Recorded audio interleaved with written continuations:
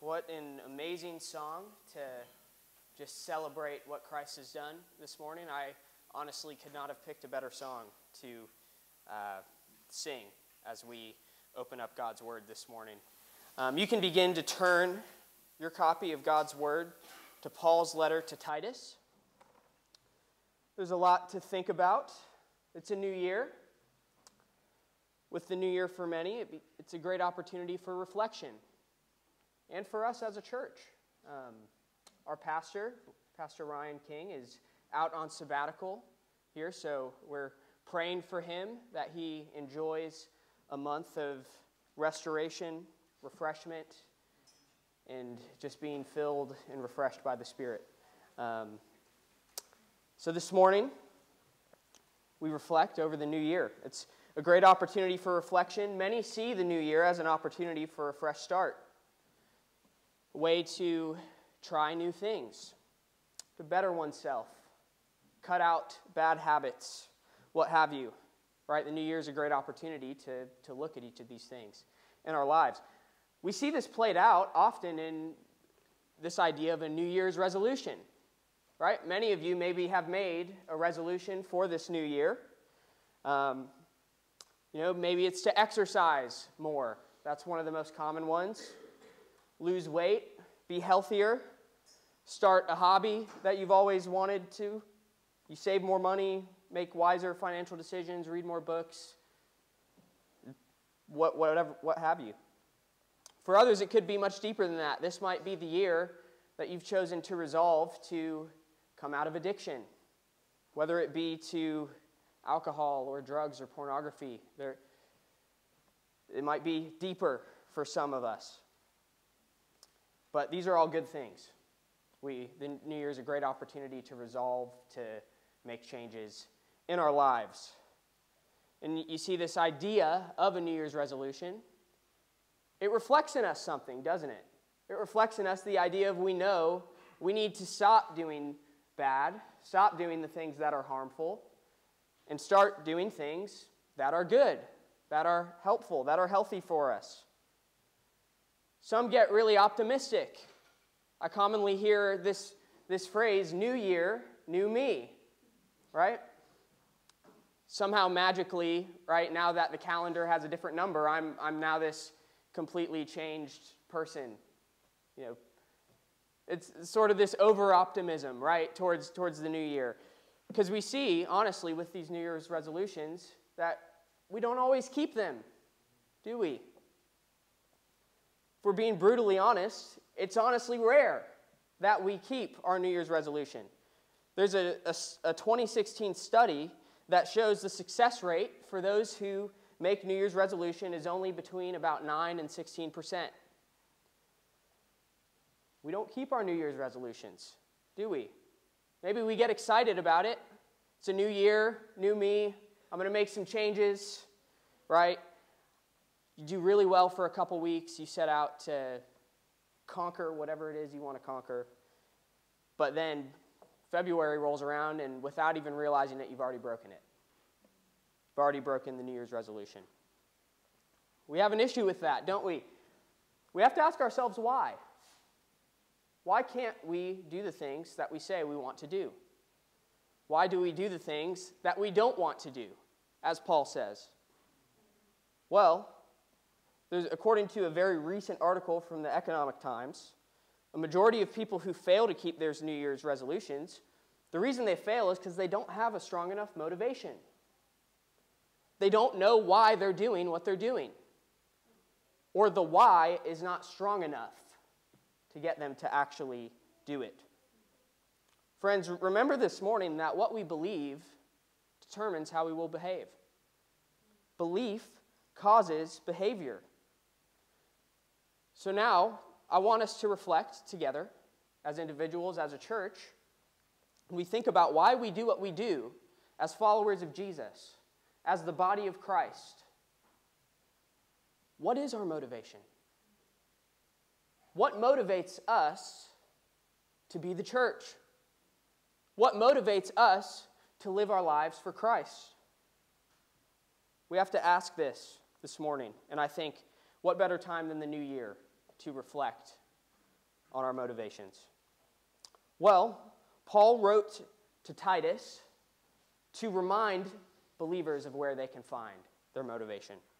So this morning, let's look to Scripture so that we can found our motivations in the right places. If you'll turn to Titus chapter 3, and we'll begin here in verse 1.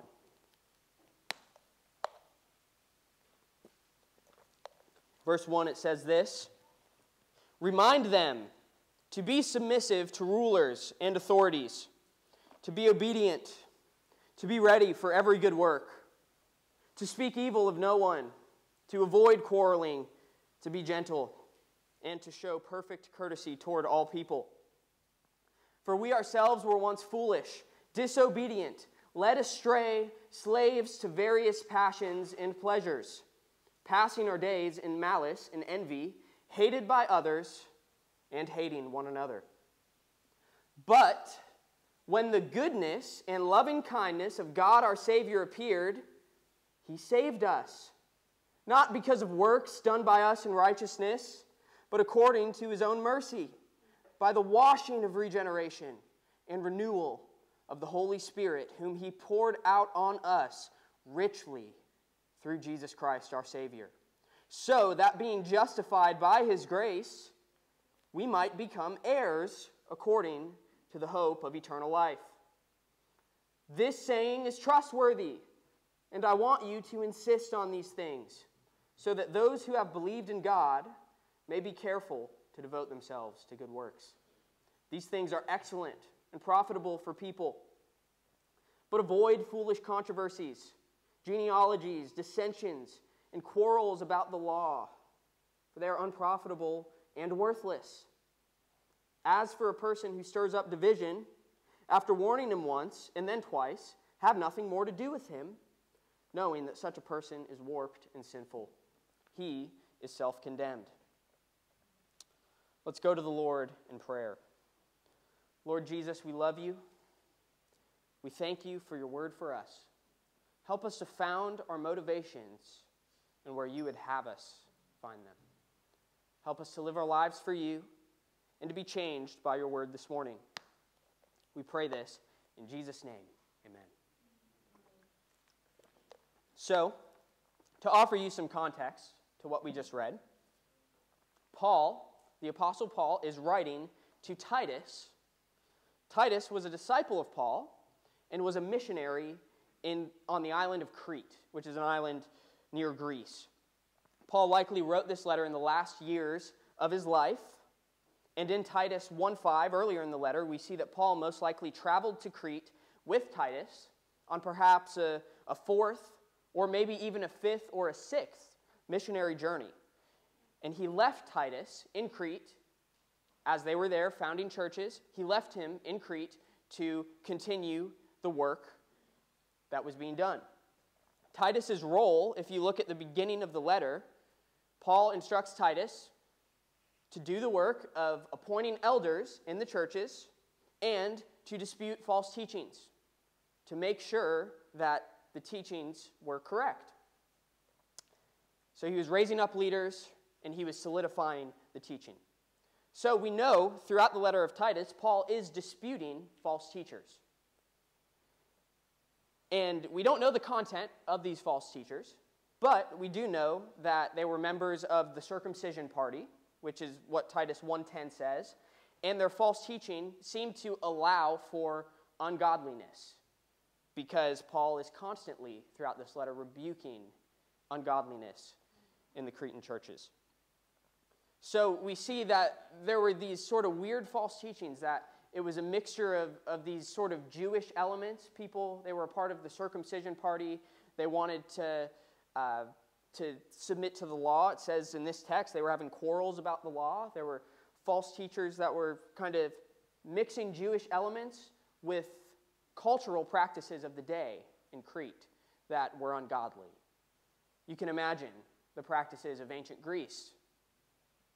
That's sort of the picture of what we're looking at. So it's here in this picture that we see Paul's instructing Titus in the midst of this false teaching to remind the churches of what matters. He's reminding them of what they need to do and where they need to find their motivation. The first two words of this text are, remind them. That is significant. Why does it say that? Well, probably because they needed reminding. They needed to be reminded, or else Paul would not have told Titus to remind them, right? Don't we need reminding too? That's significant. We need to be reminded of the right things. Why do we need reminding? Because if we don't remember, inevitably we will forget. Inevitably we will forget the things that need to be center in our lives. We also see in these two words, the original Greek is in the present tense. So this was not a one-off. Titus, if you could just remind them once about this, about these things. It was a constant reminder of these things. A good translation perhaps would be go on reminding them. Continue, constantly remind them of these things because they needed to be reminded of them. We need to be reminded of them. Not just once, not just twice, but constantly. Why do you think we come to church, right? Why do you think we have community? Because we need to be reminded of the things that matter. So we need each other. So every time we come to church on Sunday, we're reminded. So this morning, let us be reminded. Let us listen to the Word, because the Word has a lot to tell us this morning. So what is Paul reminding them of? Well, he's reminding them and reminding us of three things in this passage. The first is how we should live. Verses 1 and 2 say, remind them to be submissive to rulers and authorities, to be obedient, to be ready for every good work, to speak evil of no one, to avoid quarreling, to be gentle, to show perfect courtesy toward all people. You see, Paul is reminding us of the Christian life. He's reminding us of how we should live. What is the standard of living for those that follow Christ? He's painting a picture for us of that. So as he reminds them of what Christian living is, first he reminds them to be submissive to rulers and authorities. So let's unpack that. This would have been very significant to those living in Crete, specifically on the island of Crete. This is very significant. In Titus 1:12, Paul says, one of the Cretans, a prophet of their own, said, Cretans are always liars, evil beasts, lazy gluttons. This paints a picture of the type of people you're dealing with in Crete. And Paul's not saying this about them. A Cretan is saying this about them. Right? Sometimes you have to be a part of a people group to really know them best. So we see here that Cretans were depraved people. Liars, evil beasts, lazy gluttons. These were not the type to submit to rulers and authorities. Nor were their rulers and authorities the type that anyone would want to submit to. Right? So to submit to rulers and authorities, this was radical. This was a big change for people living in Crete. The Christian was to be this model citizen. The Christian was to be one who wouldn't stir division, who wouldn't be disobedient to rulers and authorities, but to set an example as one being set apart by God, to be a productive citizen. We see this command to be submissive to rulers and authorities. It's not just here, but it's throughout Scripture. Romans 13:1, let every person be subject to the governing authorities. For there's no authority except from God, and those that exist have been instituted by God. 1 Peter 2:13, be subject for the Lord's sake to every human institution, whether it be to the emperor as supreme or to governors as sent by him to punish those who do evil and praise those who do good. Jesus even says, give to Caesar what is Caesar's. We have to be good citizens. We pay our taxes. We obey the law. Right? We're law-abiding. We obey the government as long as the government doesn't require us to disobey God. Right? because then we obey God rather than man. But we still pay our taxes. We still abide by laws, right? We submit to rulers and authorities. This is controversial for us, right? Our culture does not like to submit to its rulers and authorities. There's great distrust for government, right? There's great distaste for government, and for very good reason, right? Like, you don't have to look far to see just the lunacy and just depravity of the people in our government. And many people in our culture just blatantly hate the government and don't want to submit to it. And as much as, I can understand that, we have to be different. We have to be different. Even if we disagree, even if we don't like it, it doesn't say agree with your rulers and authorities. It doesn't say like your rulers and authorities. It says submit to them. We still need to submit to them. Paul also reminds us to be obedient. We have to live under the lordship and authority of God and His Word. So we read the Scriptures. We submit ourselves to the Scriptures, and we become obedient to them. Right?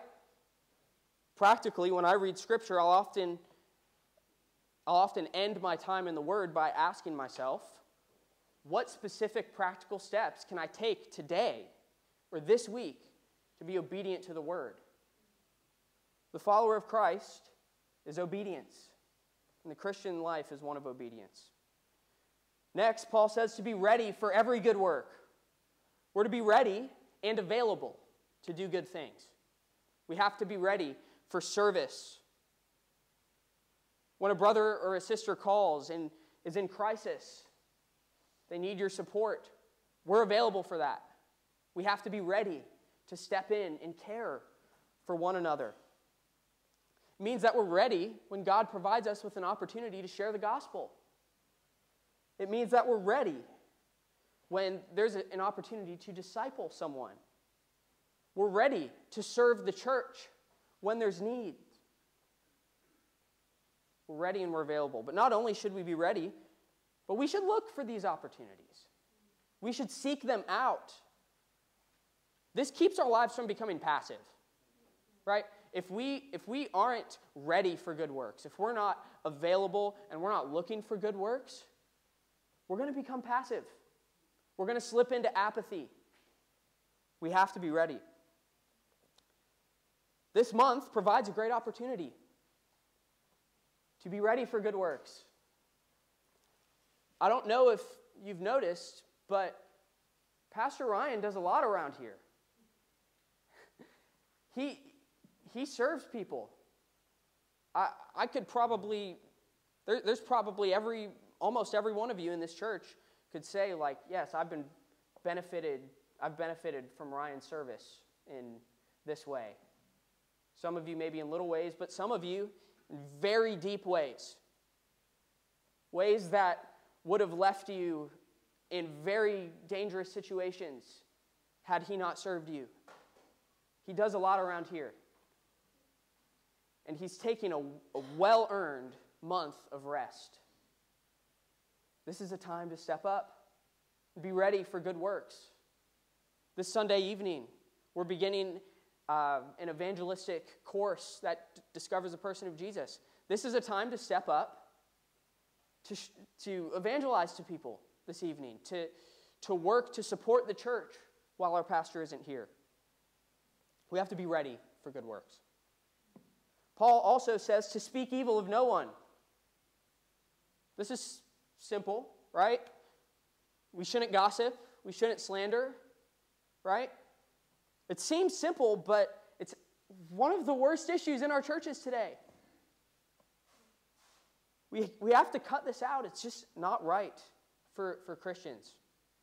It's the old adage of if you don't have anything nice to say, don't say anything at all, right? We control ourselves.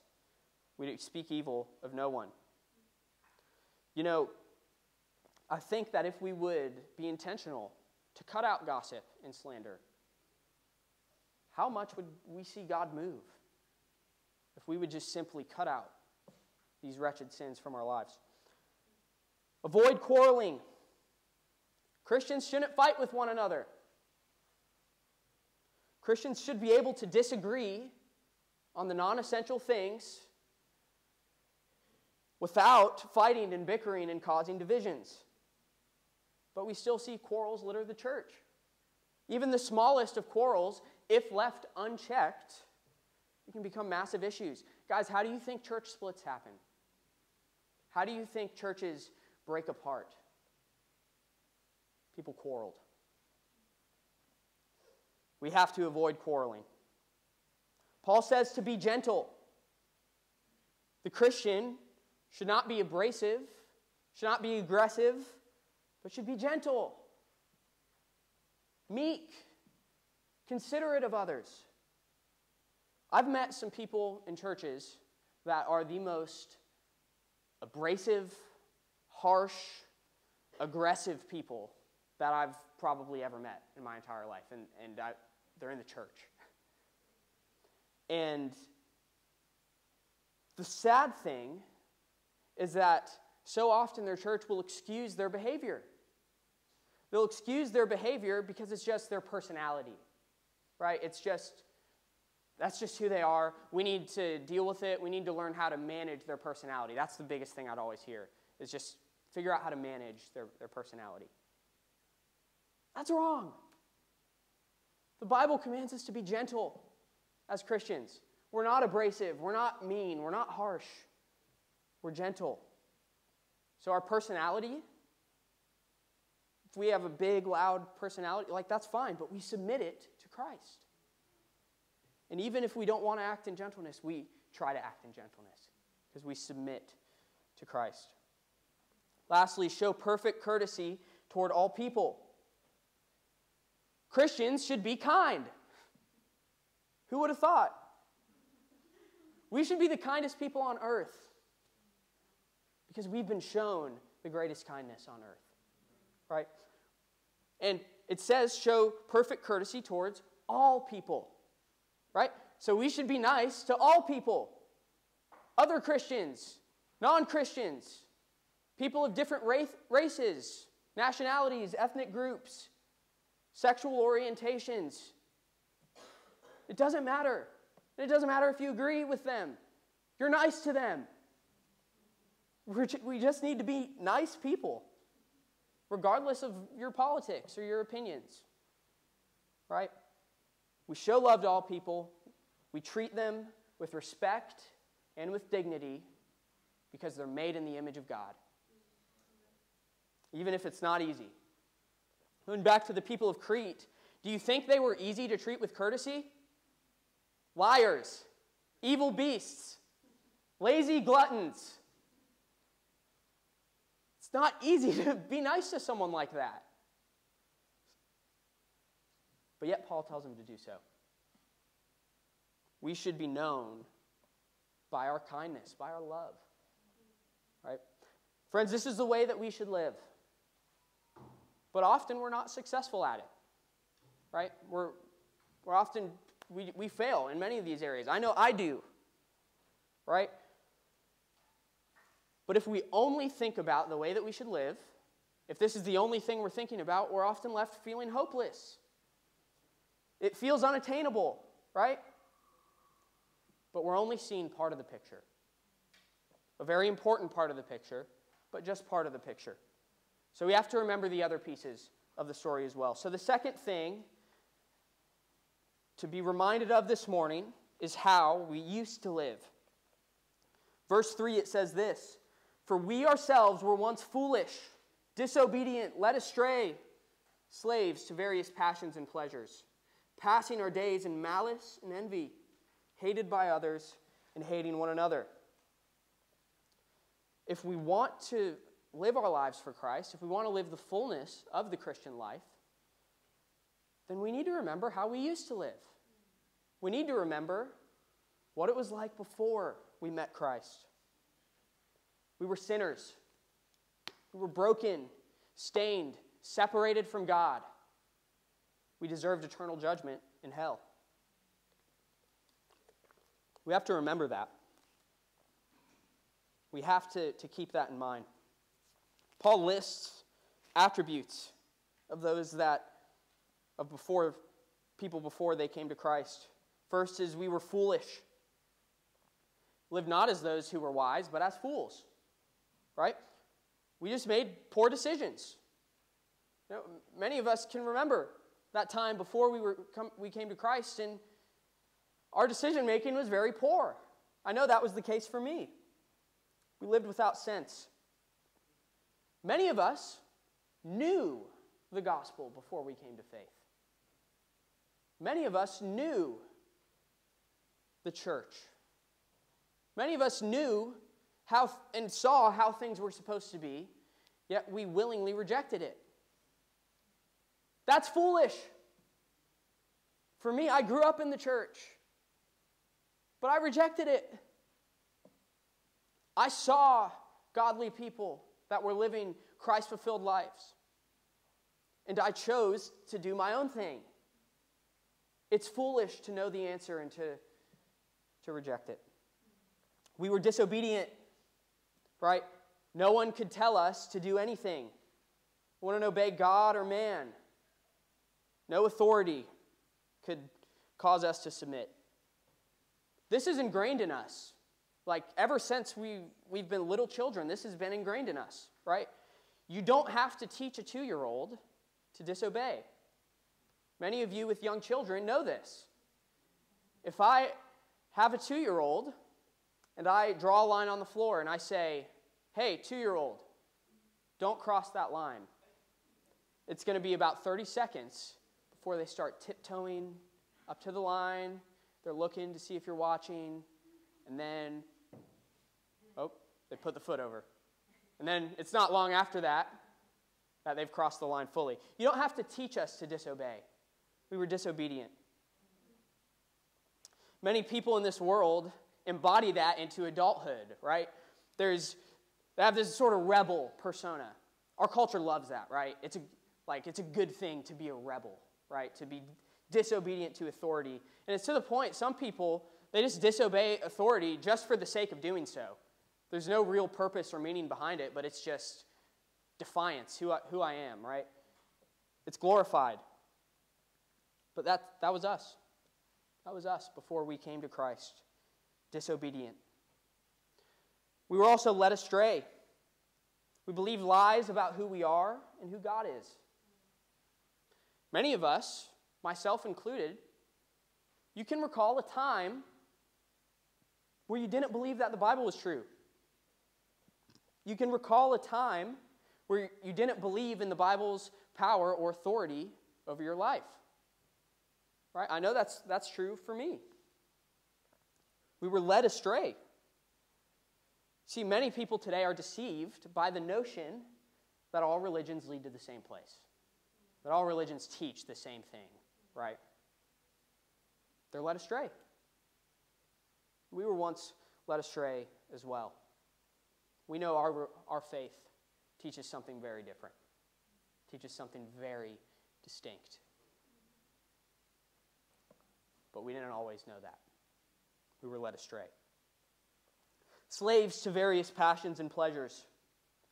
Whatever made us feel good, we were enslaved to it. We were enslaved to sexual immorality, drug addiction, alcoholism, whatever made you feel good. Became slaves to it. You were chained by that thing. Now, I don't know many of your stories, but I'm just going to go based off of statistics here. So, statistically, most of the men in this room have struggled with pornography at some point in their lives. Statistically. And by God's grace, He renews us from that. But statistically, at some point, that probably would have been a struggle for you. And for many women as well. It's being enslaved to passions and pleasures. Passing our days in malice and envy. We lived in malice, which means that we wished harm onto others.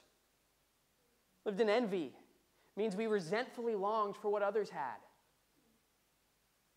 It's this self-centeredness. It's disregard for others. We were hated by others. Guys, in our sin, we're not likable. This is a pretty simple path. We're not likable in our sin, right? Just looking at this list of attributes, who would want to hang out with someone like that? That sounds like a horrible time, right? But many people think it's cool to have haters, right? I remember there are these pop culture figures that would boast in, like, oh, I've got these haters. Haters gonna hate, right? These people, they would think that they were hated because of their success or clout or whatever. People were just jealous. They hate me because they ain't me. That sort of thing. But truthfully, those that boast in having haters are like some of the most unlikable people. Have any of you heard of Jake Paul? Yeah, he's this YouTuber, pop culture figure, now turned boxer. Very, very bizarre, and he actually is having a lot of success as a boxer. It's so strange, but he became famous through putting videos of himself and his friends on YouTube, where they would perform various acts and stunts in which property was often damaged, people were harassed, police were called, and he would just make light of all of this. This is a man who has no respect for others, no respect for people's property, no respect for the law, right? That's why people hated him, not because he had success. It's because he was generally unlikable, and he boasted in that fact. He was proud of that. It's so sad. It's not a good thing to be hated. And it's not something to boast about. You ever had someone hate you? You ever had someone that that they hated your guts? Maybe you wronged them. Maybe they blamed you for something in their lives. It's a horrible feeling, isn't it? It's gut-wrenching when you think about that person to know, oh man, there's someone out there who hates me, who wishes me ill. This is who we are in our sin. It's who we were. Hated by others. We also hated one another. We didn't have love in our hearts. We didn't care for others. But we had hatred. This is the picture of who we were in our sin. Why does Paul remind us of this? That can be painful to go through that list, to think, oh, yeah, that's me. That was me. Yep. That's a painful thing, and sometimes it can cause us to feel shame. So why do we need to remember this? Why is Paul reminding us of our sin? Well, for one, it helps us to empathize with people that are not trusting in Christ. Right? It helps us not to judge them or to act harshly towards the lost, because we remember, man, we were really not that far off. Right? It gives us humility, so we remember our sin for that. But secondly, being reminded of our sin, it makes this next truth so much sweeter. The last thing that Paul reminds us of is how we stand now. Follow along in verse 4. But when the goodness and loving kindness of God our Savior appeared, He saved us. Not because of works done by us in righteousness, but according to His own mercy, by the washing of regeneration and renewal of the Holy Spirit, whom He poured out on us richly through Jesus Christ our Savior, so that being justified by His grace, we might become heirs according to the hope of eternal life. Paul reminds us how we stand now. So how do we stand now? Saved. The goodness and loving kindness of God appeared, and He saved us. Not by our own works, not by anything we could have done, but by His mercy. This is the complete picture. We don't live the way we should, but we're not who we are, who we used to be. We're saved. You see, God withheld His just wrath from us. Even though we were sinners, even though we hated God, we were enslaved to passions and pleasures, deserving of His judgment, God loved us so much that He showed us mercy. He withheld the severe punishment that we deserved, and He put it on His own Son. He put it on Jesus Christ when He went to the cross. This is a beautiful gift from God. We were sinners. We couldn't save ourselves. We couldn't do anything. Not by works of righteousness. We were hopeless. But God appeared. Thank you, God, that you appeared. What did He do? He showed us mercy. He is the one who saves. He took the initiative to step out and to appear in goodness and in loving kindness. And He saved us. He showed mercy. He also saved us by the washing of regeneration. Not only are we shown mercy, not only did the Lord withhold punishment from us, but He washed us clean. Remember all the sin that we talked about earlier? Remember that list of attributes that described you? It's all gone. If you've trusted in Christ, if you've repented of your sin and put your faith in Him and are following Him, that sin is gone. All past, present, and future sin is washed away by the washing of regeneration. You've been made new. So you don't have to walk carrying the stains of your sin. You don't have to walk around carrying shame. You've been washed. You're clean. You don't have this dirt anymore. We've also been regenerated. It's the washing of what? Regeneration. 2 Corinthians 5:17 says this, "Therefore, if anyone is in Christ, he is," what? "A new creation. The old has passed away. Behold, the new has come." If you're in Christ, you've been made new. You see, the new year doesn't change you as a person. Christ does. If you're trusting in Christ, you've been made new. You're not the same person that you once were. He's changed your heart. He's replaced your heart of stone with a heart of flesh. He's also saved us by the renewal of the Holy Spirit. You see, when we trust in Christ as our Savior, we're given the Holy Spirit to renew us and to help us to follow Him.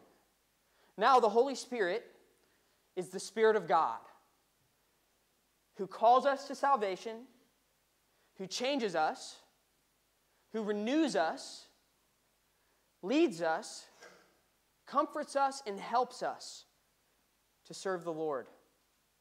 This is the presence of God that lives within us.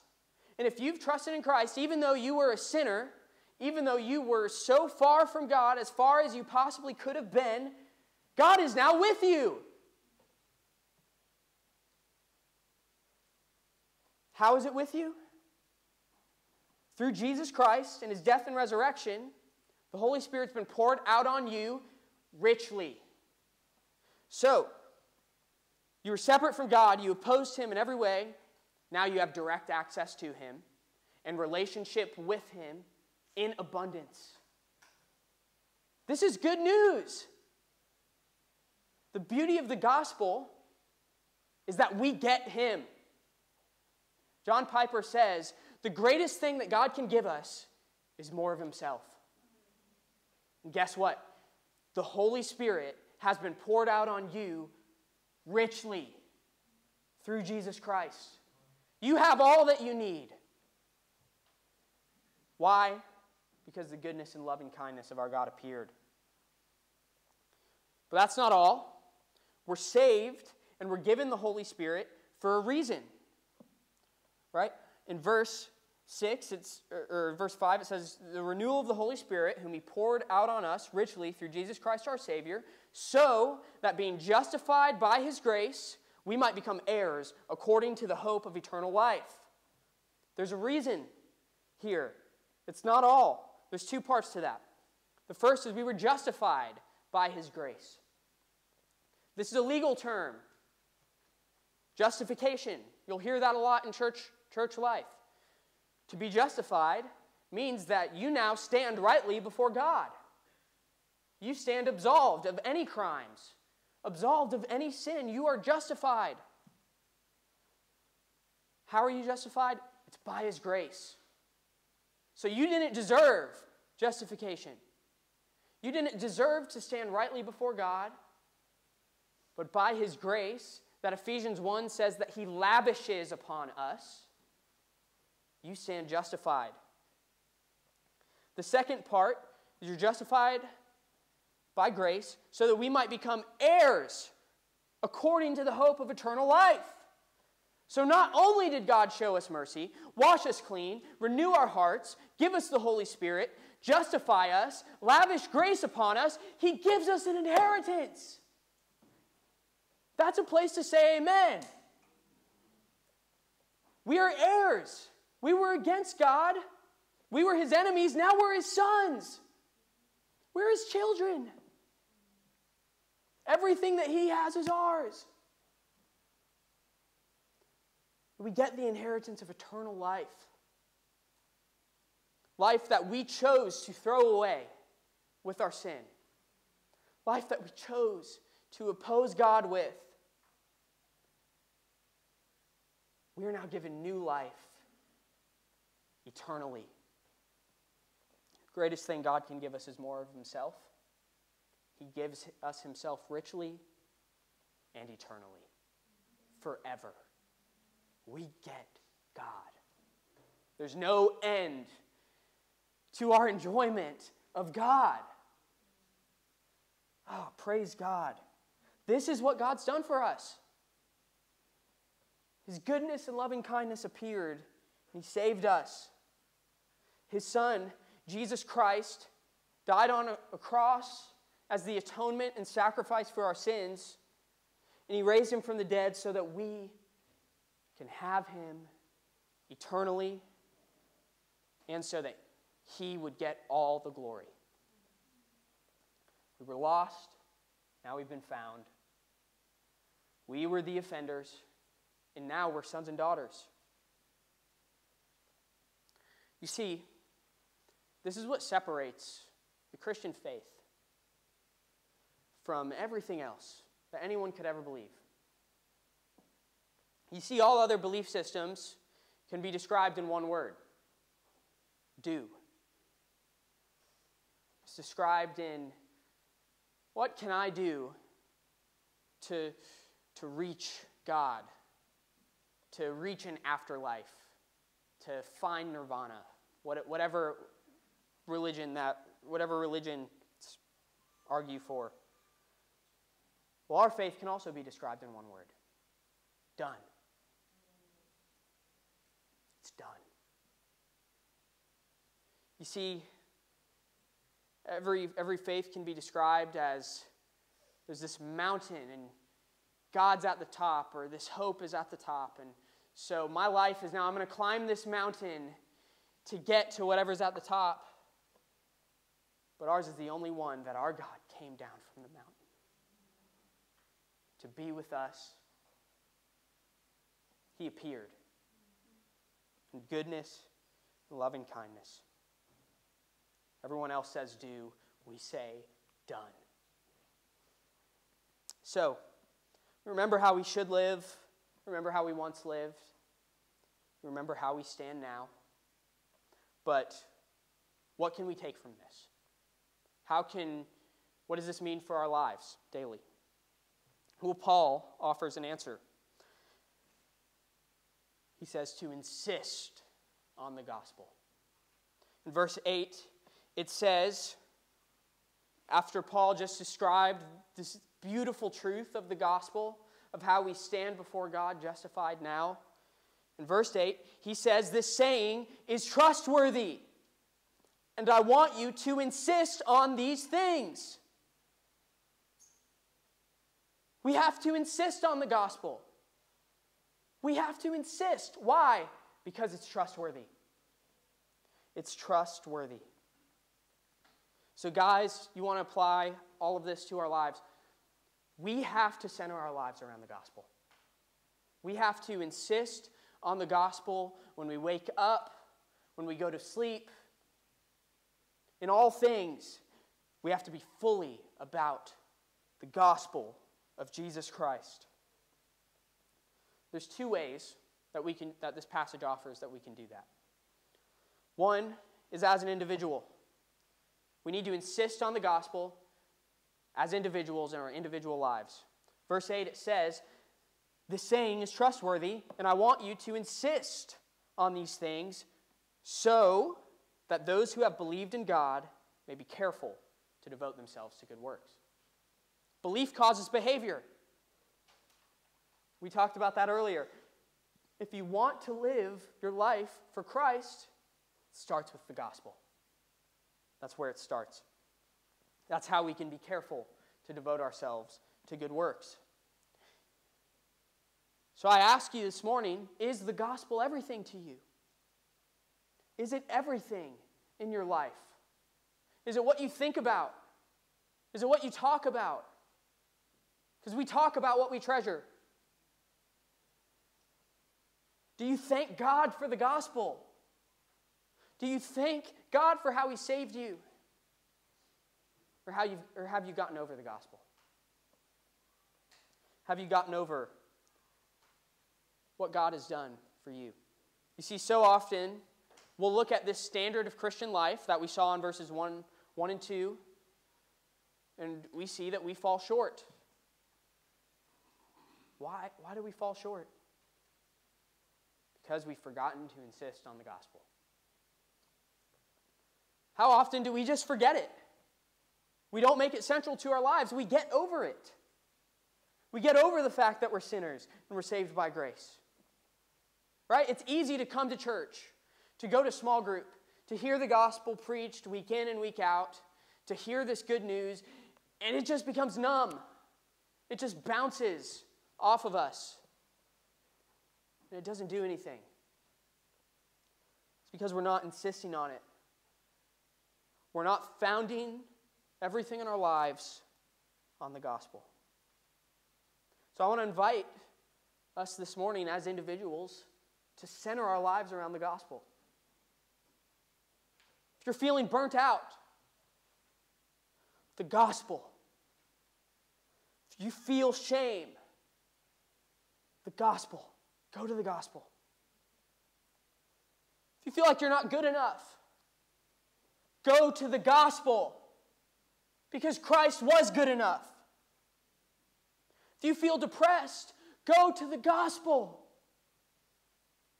Let it give you hope.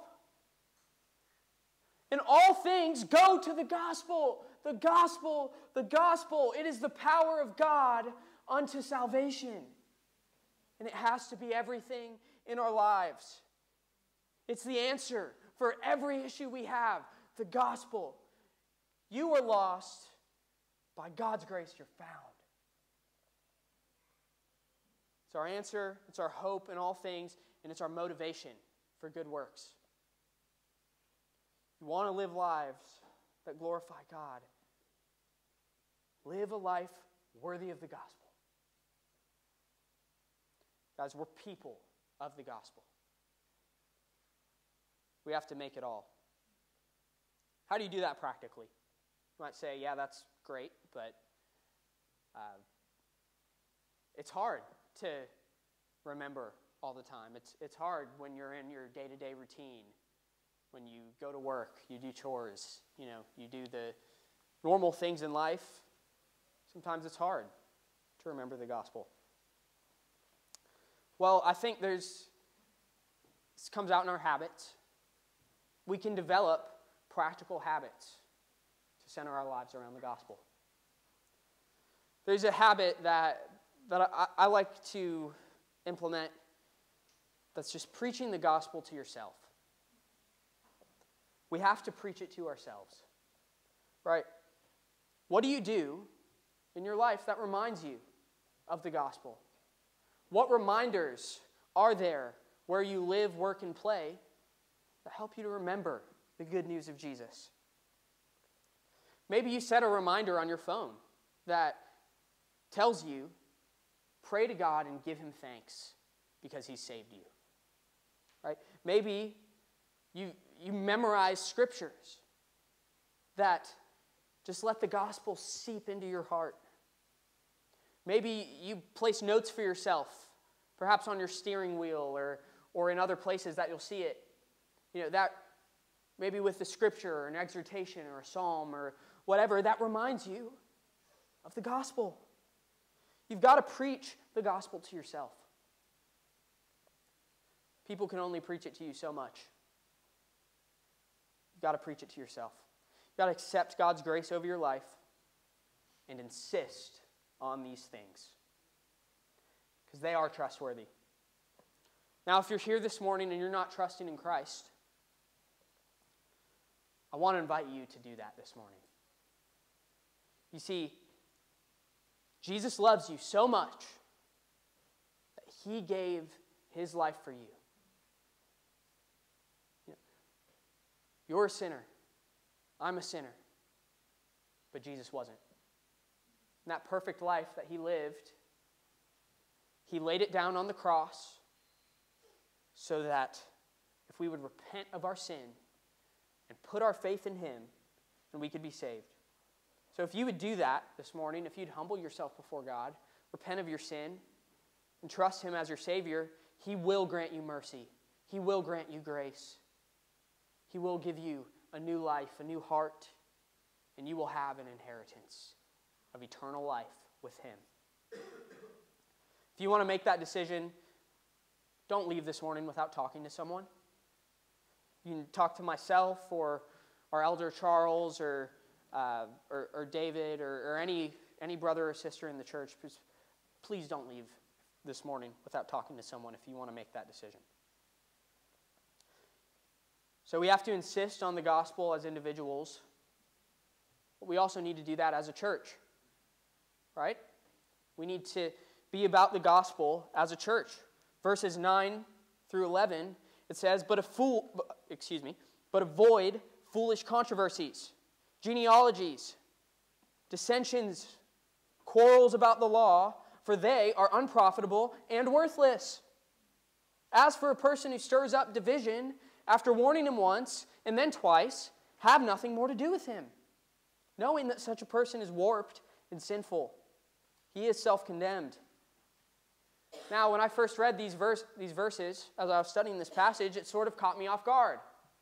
There's these beautiful verses about the gospel and remembering it in our lives. How did we get to church discipline? How did we get to dealing with all of these things? But Paul wrote this for the Cretan churches because they were doing things that were distracting them from the gospel. All of these things were things that were taking them away from the truth of the gospel, from being gospel people. So guys, as a church, we need to be about the gospel. The gospel's why we're here. Not foolish debates, not genealogies, not quarrels, not disputes. We're here because of the gospel. We celebrate Jesus Christ's death and resurrection every Lord's Day. Not to have foolish debates. Not to have quarrels. Paul says they're unprofitable and worthless. So guys, we need to go back to the gospel. We can't be distracted from it. We can't let all of this nonsense get in the way of seeing Christ. We have to reject these things. God doesn't want you arguing with your brother about minute theological debates or disagreements. I know in talking with most of you, you guys are students of theology, and that's amazing. Studying theology, learning the things of God is so good, but it's not the gospel. We can't be distracted from it. He doesn't want you arguing about theology or disputing non-essential things. He wants you at the foot of the cross.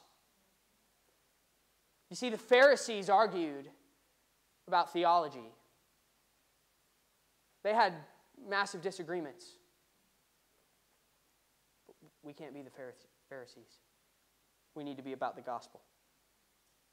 I'm talking about non-essential things that often distract us, that often lead us to not focus on the things that we should focus on, like remembering the gospel and living our lives for Him. Let's focus on the things that matter. Let's reject nonsense as a church and just be about the gospel. Guys, it's also important to remember this is why we have church discipline.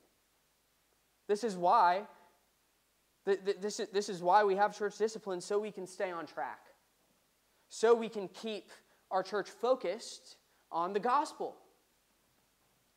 Church discipline helps us to be about the gospel. Right?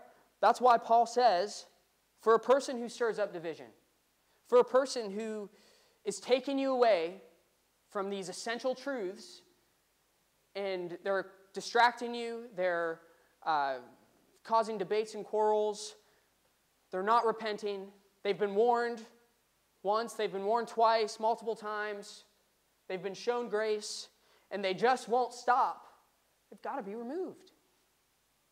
Because we're about the gospel. And we have to be about the gospel. And it's further restoration that they too can be a person of the gospel. Guys, the cross should be so big in our churches, should be so big in this church, that there is just no room for nonsense. And if that is going to happen, it first has to be so big in our hearts, there's no room for these other things. God is good. Amen? He saved us for His glory. This is good news. So as individuals and as a church, we need to center our lives around the truth of the gospel. Let us be gospel-centered people. So I want to challenge you this morning, church, to do that. As individuals and together as the body of Christ. Let's pray. Lord, we love you. We thank you for the hope that you've given us in the gospel. You are so good. This is good news that we can never repay you for. And I thank you that you don't ask us to repay you. It's not anything that we've done, but it's only by your grace, by your mercy. So we thank you, Lord, and we just praise you. We give you glory. Pray this in Jesus' name. Amen.